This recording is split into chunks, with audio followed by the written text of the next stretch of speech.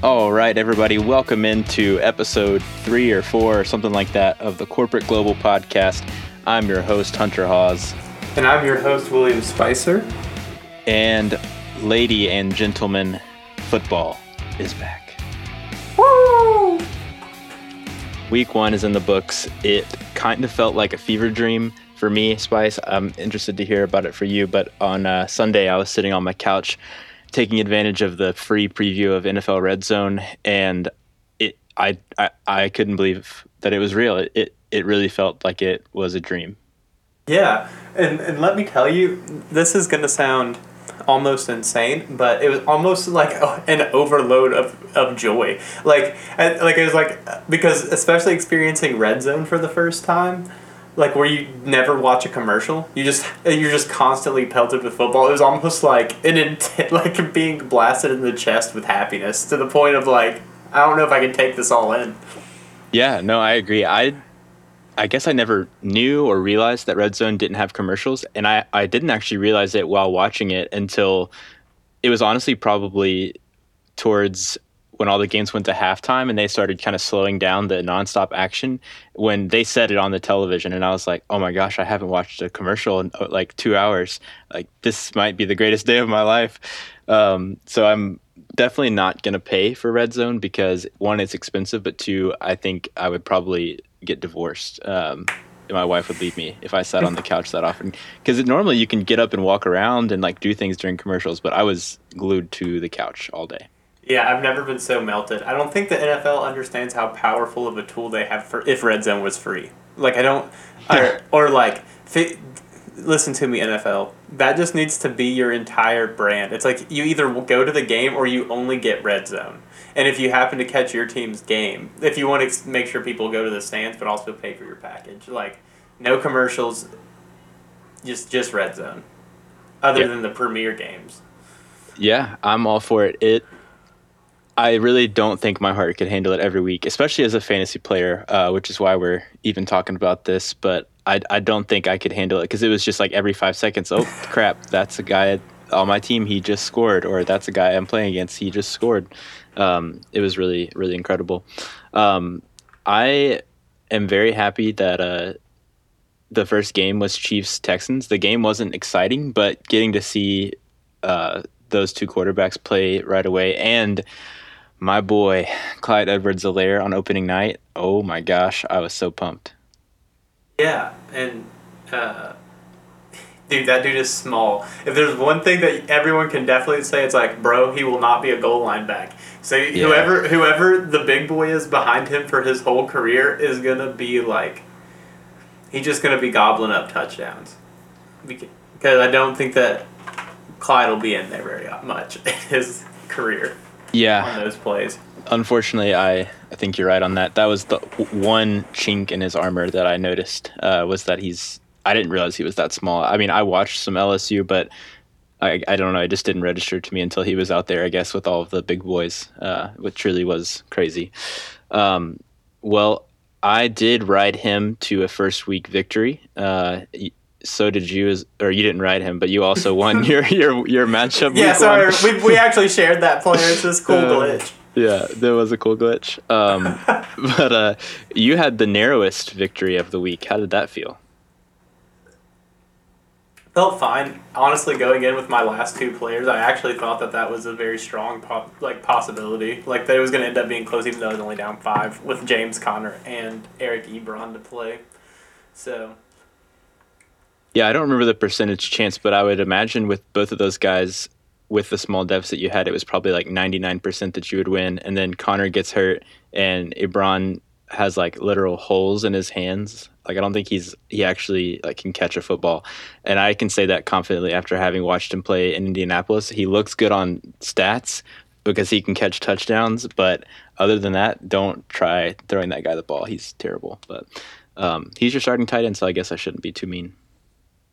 Hey, he took me to a victory also. And no, it was at 100% actually the whole time because James Conner caught a reception early on for like 6 yards, and then he had those couple rushes before he got hurt. So he had, by the time he was injured, it was actually for the best because he couldn't fumble me out of the win.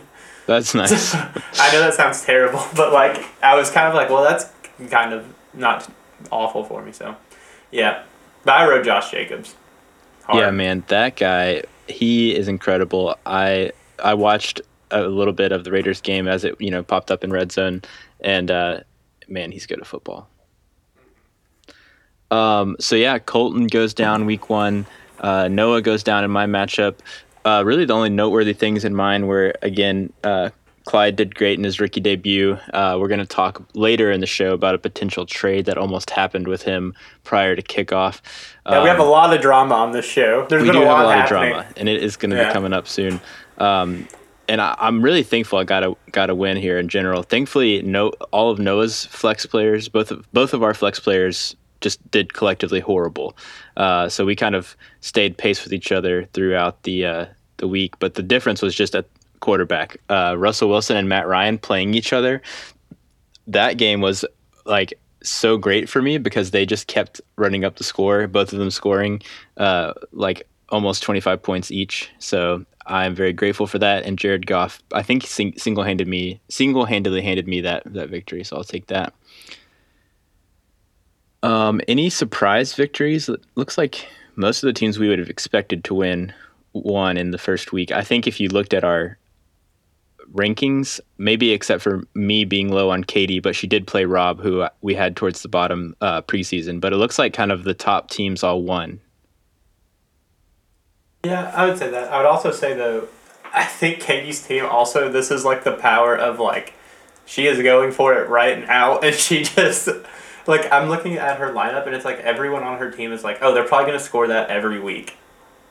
Like she didn't have like any like one player who was like popped off for 35. You know? Yeah, that's a great point. DeAndre Hopkins, but like he literally might do that for most of the season. Like Yeah, 29 points is a lot, but you're right. I mean, he got 14 catches. That's insane.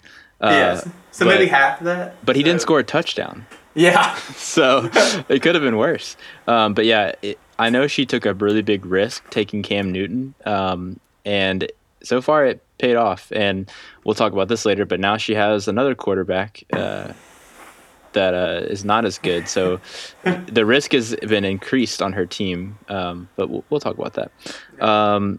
Poor Rob, I feel bad for him and his luck. He's got some bad injuries and just all kinds of mess there. Oh, poor man. And he got Kittle's hurt. The silver lining is, and Rob, if you're listening, Jonathan Taylor is now locked in. Like Marlon Mack's out for the year. Yeah. Get that out of the way. Jonathan Taylor, I think, is going to finish the season in the top 10. Also, take this. Out of all, I mean, Mitchell Trubisky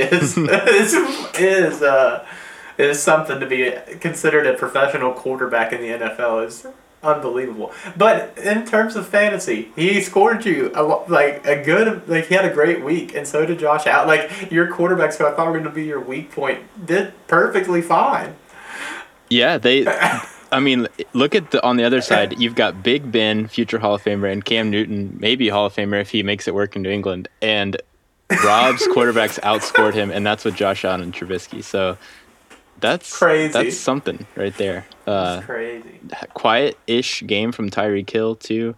N'Keal Harry didn't do anything, and Kittle was hurt. So yeah, Rob, if those quarterbacks can keep playing well, Also, watch out. crazy that he like playing three tight ends is like a real thing for him to consider. Oh, absolutely, especially with the premium. I think that's a very, very strong strategy for him. Ertz and Kittle, I think, both have to be started every week. And maybe Doyle or Uzuma, one of those guys can slip in there. So I know one thing I wanted to point out. Both of us picked Wyatt in the preseason as I believe, our number one team for the season and for the Dynasty Outlook. Did we do it that way? I can't remember. I think we did, or at least we talked about it. Either way, we both thought he'd be the top team. He did pull out a win first week, but he wasn't, the top scorer. What did you think about his team specifically? Well, the scary thing is that OBJ had like one of his worst games in probably his career this weekend. And so he like if OBJ figures it out, which I think he will. That's pretty scary. The only thing is the running back situation. Like Kareem Hunt, I still don't see him like really popping off. He does have Hines. I don't know if maybe he considers playing in, but like, yeah, I don't know. Maybe the running back situation ends up being something for him. Yeah, I think, and I think I said this on one of the shows, or at least I've been thinking this way about his team, is that what he did was he took Chris Carson and then he took a ton of lottery tickets at running back with Darrell Henderson, Ronald Jones. Hines is now paid off. Even I don't know if he planned on that happening. Kelly on the Chargers, and then Kareem Hunt was a pretty big question mark. And so he really just needs one of these guys to be solid every week, and then the other one, somebody else to throw in. And if that happens, he's going to be really scary because, like you said, receivers are really good. And, of course, he does have the greatest quarterback of all time and the future maybe greatest quarterback of all time. So I'm terrified of Wyatt's team. Let's see, any matchups we haven't really talked about. Ryan versus Aaron. Yeah. Was that the biggest deficit, the biggest blowout of the week? If not, it was close. No, I guess that was Katie. But I feel like Aaron dominated this one from the start. Having Deshaun Watson and David Johnson both do really well was huge. What do you think about David Johnson and Gurley as kind of the risky running back picks for him, seeming to maybe work out? Yeah, I think that maybe those are both players who they do just pay out. Like, he sat back and took the risk of like taking them later, right? Like, Todd Gurley is the one who I think is probably like just looking at his stats, if he didn't have the touchdown, he would have had a tough week. Right, like... Yeah, that's true. Matt Ryan also had to throw the ball like 100 times in that game, so I think in the future he'll get a more regular load. I don't know. I don't think Atlanta's defense is going to stop anyone all season. Like... Yeah, it was rough. Great for me, hashtag let Russ cook. That's been going around the internet, so I'll probably need to adopt that as a team slogan. But yeah, you're right. I mean, I think the thing with the Falcons is I think they'll always be good enough to give Gurley chances to score touchdowns, just like he did in Los Angeles a lot. He scored touchdowns all the time. But, I mean, he took David Johnson, I'm looking right now, in the 8th round of the draft. And that first game, he looked really good. Like, not just on, like, stats, but, like, he made several cuts in that game where I was like, oh, shoot, like, David Johnson is not injured. Mm-hmm. Scary stuff. Ryan, you had a tough break with Kenny Golladay being out, losing Marlon Mack. You can bounce back. Just get some running back play. You'll be fine. Yeah, fluky week. And you still have Tua. Just wait. Yeah. Not stressed there. Well, that's most of the lineups. Anything else stick out to you about our games week 1 before we move on? No, I don't think so. All right. Well, congrats to Katie for finishing the week in first place after I believe I picked you to be in last place. So I'll eat that all day. We'll see where we are in 5 years, but congratulations. I believe next we have a little break in the show to talk about a little humor, a little comedy. A little comedy, yeah. So you guys may have seen in Slack, if you're in our Slack, that I mentioned I'm running a fantasy team for Marianne's coworker, which is really bizarre. It's not even for Marianne. I was asked to do this for a friend. It's a 16-team league. And it is the worst league I've ever seen in my life. The settings are truly mind-boggling. You get 3 points for missing a field goal. It's incredible. Especially because my kicker is Steven Gostkowski. So he scored 14 points on Monday Night Football. Gostkowski, best kicker in the league. And he just has the most attempts. I was so excited about that. It was like the best thing for me because I was rooting for the Titans to lose because I had money on the Broncos. and I was getting fantasy points for every single one of those kicks. But the real travesty is I ended up losing that game by 1 point, and the score, because of all the ridiculous rules, was 268 to 267. Like, I can't even fathom that. Tell us the top scorers.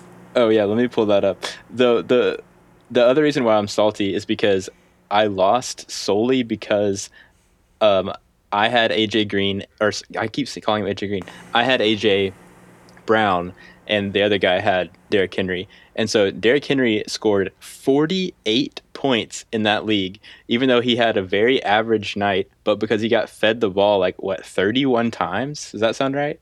Probably. Goodness gracious. So, yeah, I'm a little salty about that, especially because A.J. Brown dropped the game-winning touchdown. Or he didn't really drop it. It wasn't the greatest throw, but either way, that could have won me the thing. So let's take a look at the highest scores in this league from week 1. The highest score is 290 points, 290 and 64 with some change.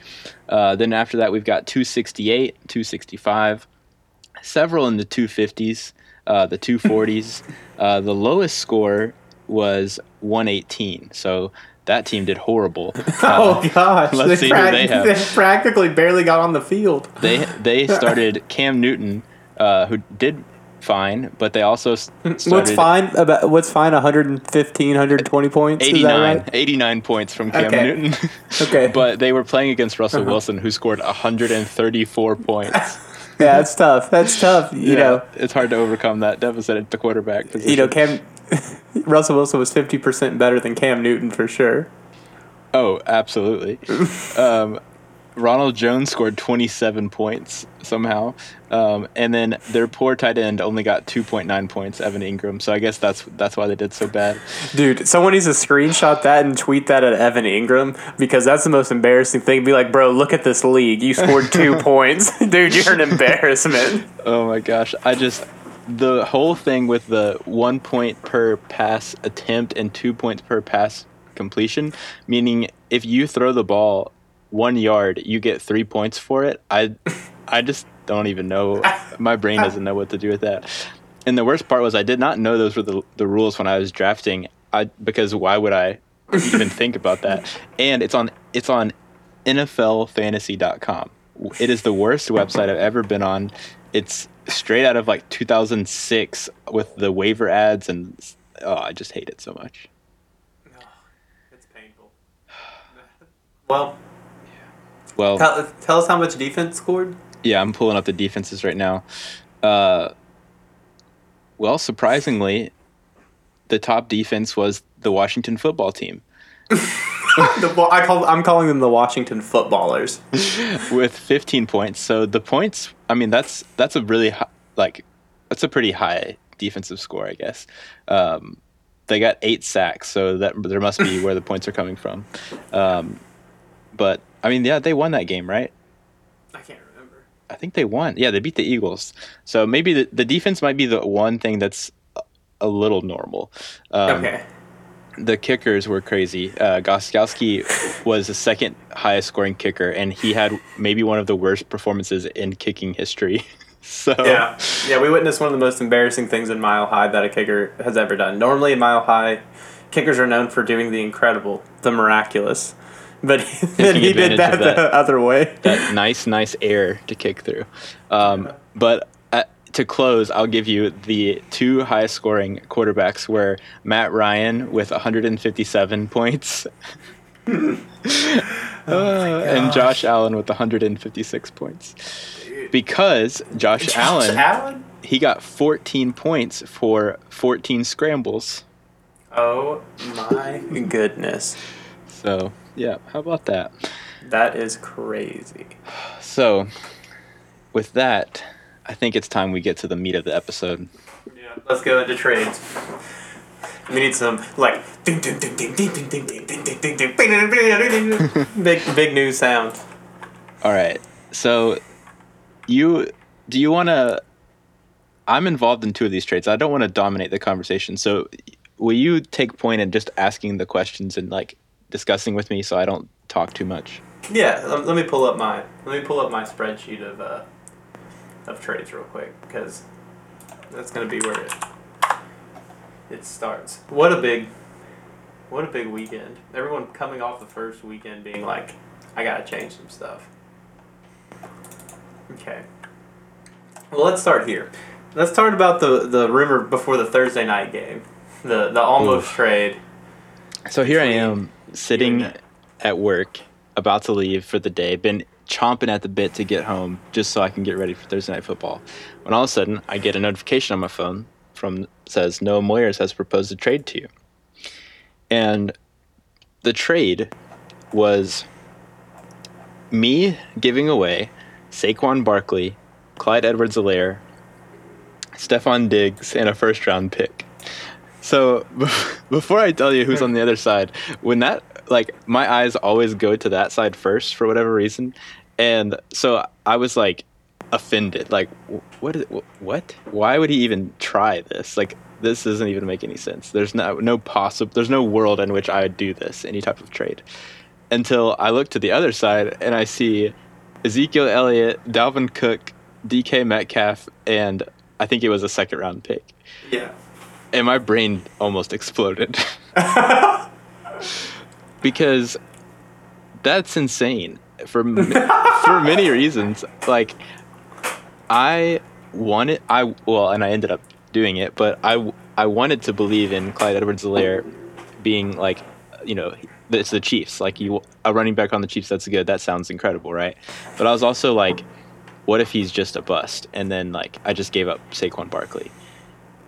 And what really did it for me was I put it in my trade calculator that I always talk about. Mm-hmm. And in that calculator, one of the helpful things that it does is on the line with the player, it shows their age. And I saw, like, Saquon's age and Clyde's age at like 23 and 22. And then Dalvin and Ezekiel's was like 26 and 26 or something like that. And I was just like, oh, that's a big difference in running backs. Mm-hmm. Like, that's crazy. I do love DK Metcalf, though. Like, I have sent Noah an obnoxious amount of trades for DK Metcalf. And so I was like, maybe it's worth it for upgrading. So then I countered, and I took off Saquon and I took off Ezekiel Elliott, and I was like, maybe I'll just give him Clyde and a first and Diggs and go after DK and Dalvin Cook. And he countered back, and we went back and forth several times, and we were also messaging each other on Slack, and both of us were like my heart rate is up, I can't breathe. And both of us, I think, wanted to push the button to accept one of those offers so badly, because it was all the way up until like 6:58 or like 7 p.m., like right before kickoff, because I think we were so pumped for football to come back. It was like, oh, this will make this game even better. And then I finally came to my senses, and I was like, wait a second. If Clyde Edwards-Helaire comes out here and is amazing, like, then I lose nothing by waiting on this. And if he comes out and does bad, then I can just blame it on there being no, like, preseason for a rookie during COVID. Yeah. Or what I was thinking you were going to do is you were literally just going to say, okay, Noah sent this trade. I'm just going to hold.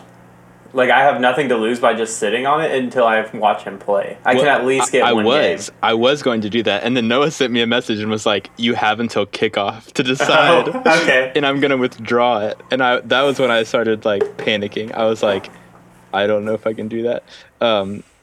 He said, let me see. I'm trying to think if there was Noah at 6:59. This was still in the heat of the talk. Noah said the dopamine is too much to handle. I said at 7:03, it was the last time I guess I rejected it. I said, trust me, I wanted the high so bad. So we were close to having a blockbuster, but unfortunately it was just blue balls. That's all right. We had the release later. That's true. I don't think Malcolm Brown and Jarvis Landry is quite the release that everyone was expecting, but it was the first trade post games. So what did you think about it as an outsider? So as an outsider, number one, love the trade in terms of like just big enough to get the ball rolling. Like when you watch American Pickers and they buy some like little trinket, kind of, and it's just trying to break the ice, get the feeling of like exchange happening, and that's kind of how I felt about it. But I do think I like what it does for Brady more than what it does for you. I don't think it's necessarily like mismatched. More so that like the help Brady gets having Malcolm Brown is significantly more than the help you get having Jarvis Landry. Based on your teams. I think that's probably true, and we'll talk about this later. But I'm having a hard time staying positive today with these trades that I made, and the second one worse than this one. But without burying the lead, Le'Veon Bell was my third running back, and he got placed on IR today, very shortly after I traded Malcolm Brown. And I didn't talk about that on Slack because I knew we would talk about it here, but like, that's not good. Yeah, because now I just have two running backs that are worth a poop, and I don't know what to do because I traded for Bell for that depth, and then Calvin Ridley went off in my face, and then I had Malcolm Brown. I was like, okay, well, he can be a good starter for a few weeks before he loses the job. But I'll go ahead and cash him out for Jarvis Landry. Boom, Bell on the IR. So it's just a rough day for the Gotham Knights.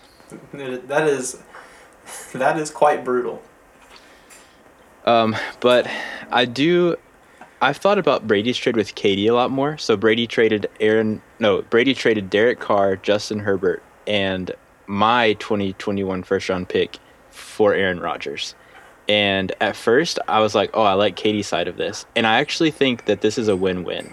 I think both of these teams are better because of this, with a big ol' asterisk of if Brady's quarterbacks stay healthy. Yeah.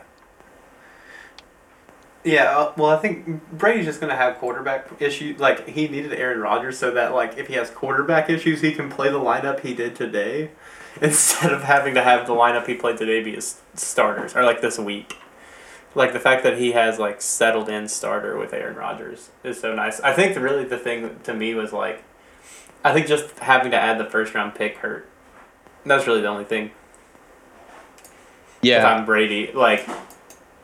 But the pick might not be anything. So that's true. I think with everything with COVID and the college football season right now, like no one knows what's going to happen, and the next year's draft might be really strange. Like there might be people that should have been taken higher that will end up like falling in the draft because they didn't get a chance to showcase themselves or whatever.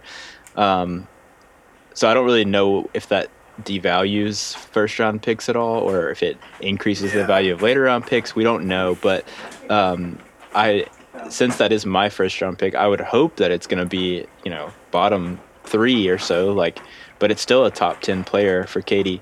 And I think the biggest knock we always had on her was that her team was old and she just got younger, 2 young quarterbacks and a top 10 rookie. So yeah, I can see it for her. The only part that was weird to me is like I do think her team is built to win right now, and I just hate Derek Carr. I think he's really bad at football. Yeah, that's fine. But he has so many weapons around him. He does. He to me is the same thing as Bridgewater. Like you can just dump the ball off to Josh Jacobs all game, literally, and that can be 25% of your passing production. Yeah, I guess that's fair. I think he kind of did that this week, and he only scored 13 points. So, yeah, I mean, if you're okay with that, for getting the potential that Herbert is good, that's fine. Yeah. Also, Ruggs went down, and he was looking good until he got hurt. Yeah, so there's a theme, if you haven't noticed yet, in our league where if I trade you a receiver, they're going to be really good. And whatever player I get back will be injured. So I don't have many receivers left to trade, but if you guys need someone to get better, just let me know. Because I traded Ruggs to Brady, so. You heard it here. Hunter is the Chansey of our corporate global league. You just send him your Pokemon, he heals him up. Take takes on the injured ones. You trade them back and forth. Yeah, I that's pretty much my role in this league. Hopefully, I'm trying to get you guys all to like Dynasty, so I'm giving you the players that will help your team as a service. I'm just kidding. But yeah, Brady, I'm a little nervous about you because now you only have Tyrod Taylor, Tannehill, and Aaron Rodgers, and I mean Tannehill should be able to start the whole season, but Tyrod Taylor is going to get benched pretty soon. So, good luck. Should we get to the big one, the big sad one? Ooh. Like, all right. So here, I'll just say the trade out loud. So today, 5 hours ago, in the year of our Lord 2020, September 15th, at about 4:15 p.m. Michael Thomas was traded to Hunter's team, and Brady in return received Amari Cooper, as well as a 2021 first, a 2021 second, and a 2021 third. And then, after doing a quick Google, at about, it seems like the news broke somewhere around 5 p.m., maybe 45 minutes later, 45 minutes later, that Michael Thomas has suffered a high ankle injury and is expected to be out for a few weeks with that sprain. So, it's tough. It is tough. like, I mean, come on. It's stupid. Like, I had a plan, and my plan was to just go really top heavy and make my starting lineup like impeccable, and probably not have a great bench and not have many draft picks, be competitive for like 2 or 3 years, and then blow it all up and like rebuild it. That was my plan. I'm putting it out there. That was what Hunter was trying to do. And can that still happen? Absolutely. If Michael Thomas comes back like week 6 or 7, or like when's their bye week? Like maybe That's what I was gonna can say. we try something with that? Let me look at this. Where are you? Where is he? It's the 5th week. They have the 5th week bye. Okay. So he probably won't come back week 6. But let's say he comes back week 6. 7. Week 7. We'll give him week 7. All right, that's fine. I can live with that. I can start Evans, Diggs, and Landry. And my quarterbacks and my running backs are good enough. But the thing is, like, I have no room for error because I don't have Bell anymore, and because Kerryon Johnson got replaced in the draft, and because Matt Breida didn't even play. Like, I just have no options. So it's going to be fine. But the thing is, I was like, okay, I'm about to have the number 1 receiver, debatably the number 1 running back, Saquon or McCaffrey, change him out, and then Clyde Edwards-Helaire, who is up there. Like, I got this in the bag. Like, I'm going to win the championship. And maybe I will. I don't know. But I'm just saying I was really, really sad because I was so happy. Like, I don't think I, like, fleeced Brady in that trade by any means. Like, I think it was fair. But I was so pumped about getting Michael Thomas. Like, I went into my boss's office before I walked out the door and was like, hey, I know you don't know anything about fantasy football, but, like, I just have to tell someone, like, I'm so pumped about this trade I just pulled off. Oh, no. And then I walked out the door, and then I went, and I was standing next to Marianne when I got the notification, and, like, it was one of those things where, like, I read it, and, like, out loud I just was like, what? And she was like, what's wrong? And I was like, I can't even tell you because you're not going to understand. Oh, I was so mad. And, like, I'm probably overreacting, but I need to stop trading. I think that's the answer here. Like, everyone's afraid to trade with me, but look what happens. The proof is in the pudding. I was going to say, this is an interesting thing because somehow I sold you upriver without a paddle, it like Settlers of Catan when you get everyone to like turn. You just say like, "Oh, this player always wins," and everyone believes you. And so right from the start, you're like, "Well, I'm not going to be able to do anything, so I'm on my own. I better get lucky on these dice rolls because I'm getting thieved every time." Like, Yes. I feel like that's how you've been set up. That's a perfect analogy. That's how I feel. And I feel like Brady has been willing to trade with me, and then both the trades I've done with Brady, I don't feel great about. Like, sending Ruggs away may have been a mistake, and I got Juju back, and I actually loved the trade at the time. And then I just woke up one morning at 6 a.m. and sent Katie a blind trade offer for Stefon Diggs, and she took it. Stefon Diggs, and whatever, he did great. Maybe he'll be fine with Josh Allen, but I'm just sad. Yeah. And I won my first game, and I just need to stop being a baby. But I have to be able to pout somewhere, and I'm pouting right now. Yeah. I mean, I get it. I mean, I thought I was going to be set at running back, but like James Conner already going down. Like. Yeah, my boy Benny Snell looked pretty good coming in from him too. The only thing I thought was like, oh, that fumble. Yeah, that wasn't great. Yeah. Kudos to Juju for diving on that fumble too. That was like they harked on it on the. Yeah, let's talk about this for a second. Like they were like, oh, Juju's like a great kid, but look at the way he waited for that fumble and dove in there and hung on. This is why he's amazing. And I was like, yeah, like I think that's just what he's supposed to do. But it was impressive. Like there was like 5 dudes on top of him, and he's little, and like. I was impressed. Yeah, okay. So what they were saying is something along the lines of like Juju Smith-Schuster has 15 eyeballs and can see everything. Like he's always knowing exactly what's happening. I'm like, guys, have you never seen like when you're walking and your hands are full with tennis balls and you drop them and the dog dives on it?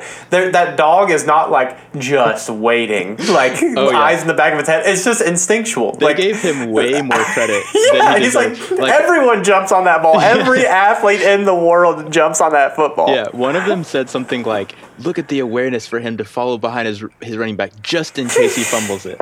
What? That is not why he was running behind him. He was running behind him because he was blocking, and he just happened to be there. Yeah, I thought that was silly. Also, like, what is the deal with ESPN? Like, why can't we just get a good Monday Night Football crew? Like, that's supposed to be the like penultimate part of the week of football, and like I thought I liked Steve Levy, and it turns out I sure don't.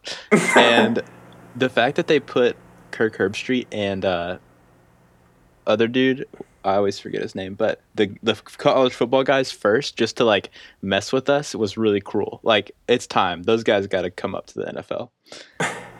Yeah, yeah.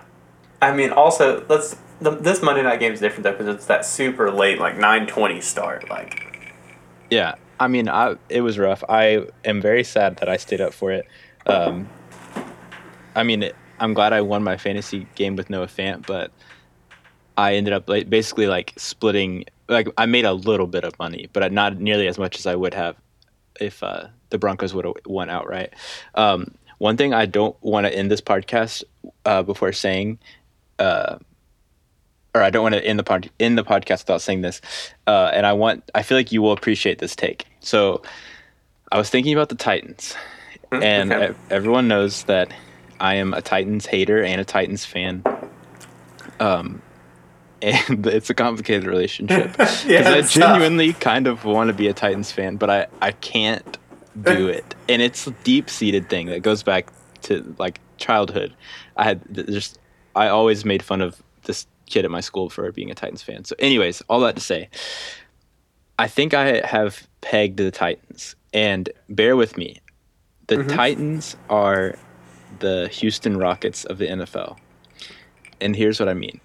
So the Rockets, and if you don't know anything about the NBA, this may mean nothing to you. I know you do, Spicer, but especially because the Rockets kind of like got known for using data as like and analytics as the way they like decided how to play, and then they got really good. And it was like new and different, and like James Harden was shooting all these. They were just shooting at an insane amount of threes, and like Harden was doing all these crazy things, and like he found out how to work the refs to where he can do his stupid little pump fake step up thing and get fouled every time, and it is horrid to watch. if anyone listening to this watches the NBA, you know what I'm talking about. Like watching James Harden play basketball is so infuriating. It is so boring and it is so stupid. But it works, kinda. It didn't work this year as much as it has in the past, but the bubble is weird. Now, the reason that I draw the line to the Titans is they are very, very boring to watch. And you guys are fans, so maybe it doesn't work as much for you, or maybe it's not as boring for you. It's just like adrenaline or whatever. But they're super boring. Derrick Henry might give you one interesting play, like a game where he runs for 80 yards, and you're like, "Whoa, that's awesome!" But that's it, because the other times he's running for like 3 or 4 yards, and it's moving the football, but it is exhausting. But then they just start doing their little play action, and they just do the same thing every time. And it's like they figured out, like, oh, if we just run the ball with Derrick Henry and then do play action, like, isn't this really creative? And it works. They almost went to the Super Bowl with the most like boring strategy I could ever imagine. And I kind of love it. So I like it feels, you know what it feels like? It feels like if you made me be an NFL coach overnight, and I'm not saying this as a diss to Vrabel, but it's like, okay, I have this really good running back. I'm going to run a lot with Derrick Henry. And then like, oh, that's working. Now I'm going to trick him. I'm going to do play action. Like, I remember when I discovered play action on Madden as a kid, and I thought it was like the coolest thing in the world. Yeah, I think so. I definitely think they're boring, but I also think that. So let me give you another example of like a boring team to watch. In my opinion, is actually the Patriots. For the longest time were absolutely boring to watch to me. Like, I don't want to watch you throw like 15 to 20 like shallow crosses and in routes to Julian Edelman and Gronk and just pick up 4 or 5 yards for 35 minutes. Like, and so it's a similar thing to me. But another team is like when Russell Wilson isn't like running around and stuff. I think the Seahawks can be really boring, and Chris Carson's the same type of back. Yeah, their offense is for sure. Like when they used to be really good at defense, that was exciting. And when their defense is bad and Russ is having to like be a superhero, then they are. But yeah, I definitely agree with that. And I think like with the Titans, like the thing is like the other thing I was gonna draw a parallel is like it's working. It works until it doesn't. And what I mean by that is like there will be a game this year where they get behind early and like they'll probably just get blown out because like there's like I know there was a few games last year they got their way back in with Henry, but like you can't run play action if you are like losing and like they're just not going to fall for it. Yeah, well, that's always been our problem, but I think that the other thing to note is like definitely for the first time ever, like the thing that shocked me about the Titans this last game was that my prediction was that the Titans were going to be bad, not because of anything inherently wrong, but we're going to see 8 and 9 in the box. They were going to double AJ Brown, and they're going to say someone else beat us. Like we're going to load the box and double AJ, figure out another way, and Corey Davis played a big game. Yeah. And so that was like my big thing this year is like if Corey Davis can be good enough to like chomp up defenses like that, like it's going to make it better in the long run. So I also think part of this too might have been like, okay, they're going to say Corey Davis beat us, and Corey Davis really was like a big reason we were in that game. Corey Davis and freaking, is it Adam Humphries? Is that guy's name? Like he is I'm just going to keep pounding this Rockets analogy because it's all I have to work on. He's like Eric Gordon. Like why is he still relevant and how is he like helping this team win? But like that guy was there every time and you knew he was going to catch the ball. Like as soon as it threw and the camera moved and I saw his white arms extended, I was like, okay, well they got the first down. Like that is straight Belichick. Like Vrabel just got that straight from Belichick.